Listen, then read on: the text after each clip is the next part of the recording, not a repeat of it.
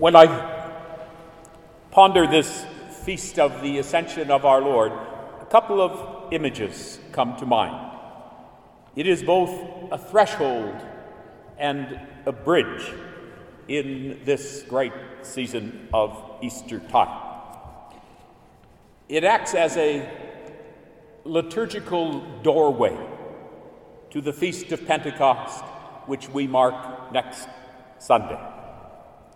That time that we speak of the beginnings of the church. And coming 7 weeks after Easter, it also is a kind of climax, a sort of pinnacle of those post-Easter stories and teachings that are recorded in the Gospels, those that Jesus leaves with the disciples in preparation for their empowerment by the Spirit to be witnesses into the whole world. Theologians and scripture scholars would tell us that the resurrection of Christ, his ascension, and the sending of the Spirit are sort of one great event.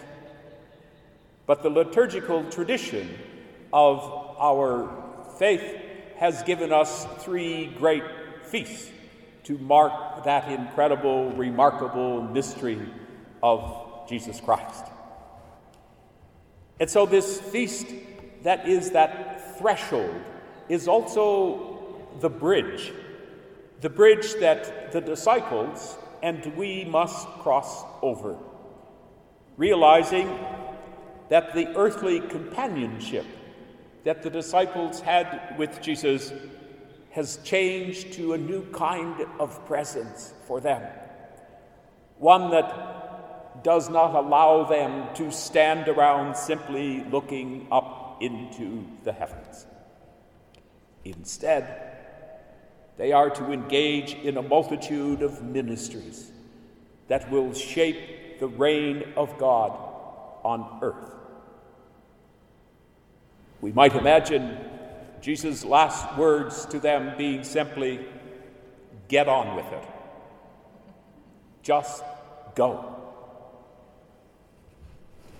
There is a stunning medieval altar screen in the Chartres Cathedral, consisting of several panels that portray the life of Christ.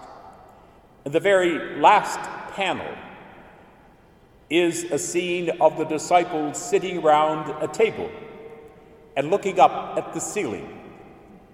And dangling from the ceiling is a pair of feet. Jesus was just leaving. The rather obvious literal depiction of this, however, shows something else, that Jesus is returning to the Father. And it shows the dramatic departure, the separation that the disciples must have felt as Jesus returns, as he promised, to the Father. And at the same time, it underlines the place that God had in all of Jesus' life, in his ministry, in his teaching. It is God who initiated the act of salvation, and it's God who brings it to fruition by lifting Christ back into God's presence. As Jesus pointed out so often in his life, he did not do what he did on his own or speak his own teaching. What he taught and what he did came from the Father. What does this mean for us? It means, I believe, that we, like the disciples were, we are left to continue the mission of the risen Christ. The question put to the disciples in that first reading is meant to disturb us, to put our ministerial bodies into gear. Why? are you looking idly at the heavens? People of Galilee, why are you standing there? Jesus' followers, obviously, were not supposed to stand around and look wistfully up into the heavens, wondering what just happened or what to do next. The world around them and us awaits the saving love of God.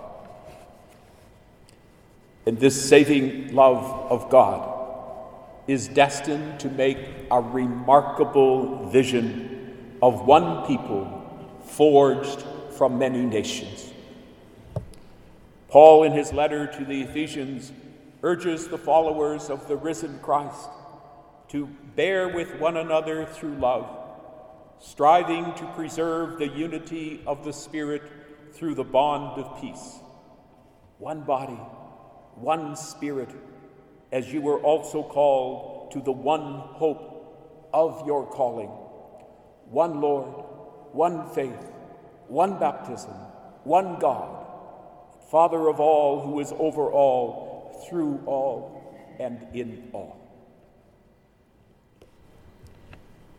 This is a serious and challenging vision, one that we know even in these days is often elusive. The pandemic, for example, has laid bare the inequities of resources between those who have and sometimes have too much and those who do not have hardly anything at all. The current hostilities in the Middle East are examples that ethnic, cultural, and religious boundaries are almost insurmountable barriers to harmony, let alone to peaceful coexistence. Can the Spirit of the risen and ascended Christ overcome these and so many other boundaries? Can the Spirit of the risen and ascended Christ shape our witness and restore our courage and our enthusiasm for this bold vision that Christ sets before us? We are the new body of Christ. The mission that Jesus gave the first disciples is our mission. We need to believe in his trust and trust in his promise. This means, of course, that we cannot stay gathered in a room or huddled on top of a hill somewhere, wondering what to do, where to go, or what to say. We cannot even stay in our personal spaces. We are sent out to celebrate the liturgy of the neighbor, to be, as Pope Francis said, not only disciples, but missionary disciples. The work of the gospel is never finished. And Jesus has left each and all of us to continue his amazing ministry, a ministry that is as important and as particular as each one of us, a ministry rooted in the saving love of God. In the new body of Christ, us. The work of healing and comforting, of forgiveness and inclusion, of justice and compassion continues through our words and our works. We have heard much of the phrase shelter in place during these months of the pandemic, and that continues to be good advice. But we know when it is possible, it cannot be our permanent posture. Building bridges, not just liturgical moments, but building real connections instead of barriers, seeking reconciliation more than confrontation, welcoming those on the periphery of society rather than ignoring them, This is the manner of life for those who would be disciples. Just get on with it.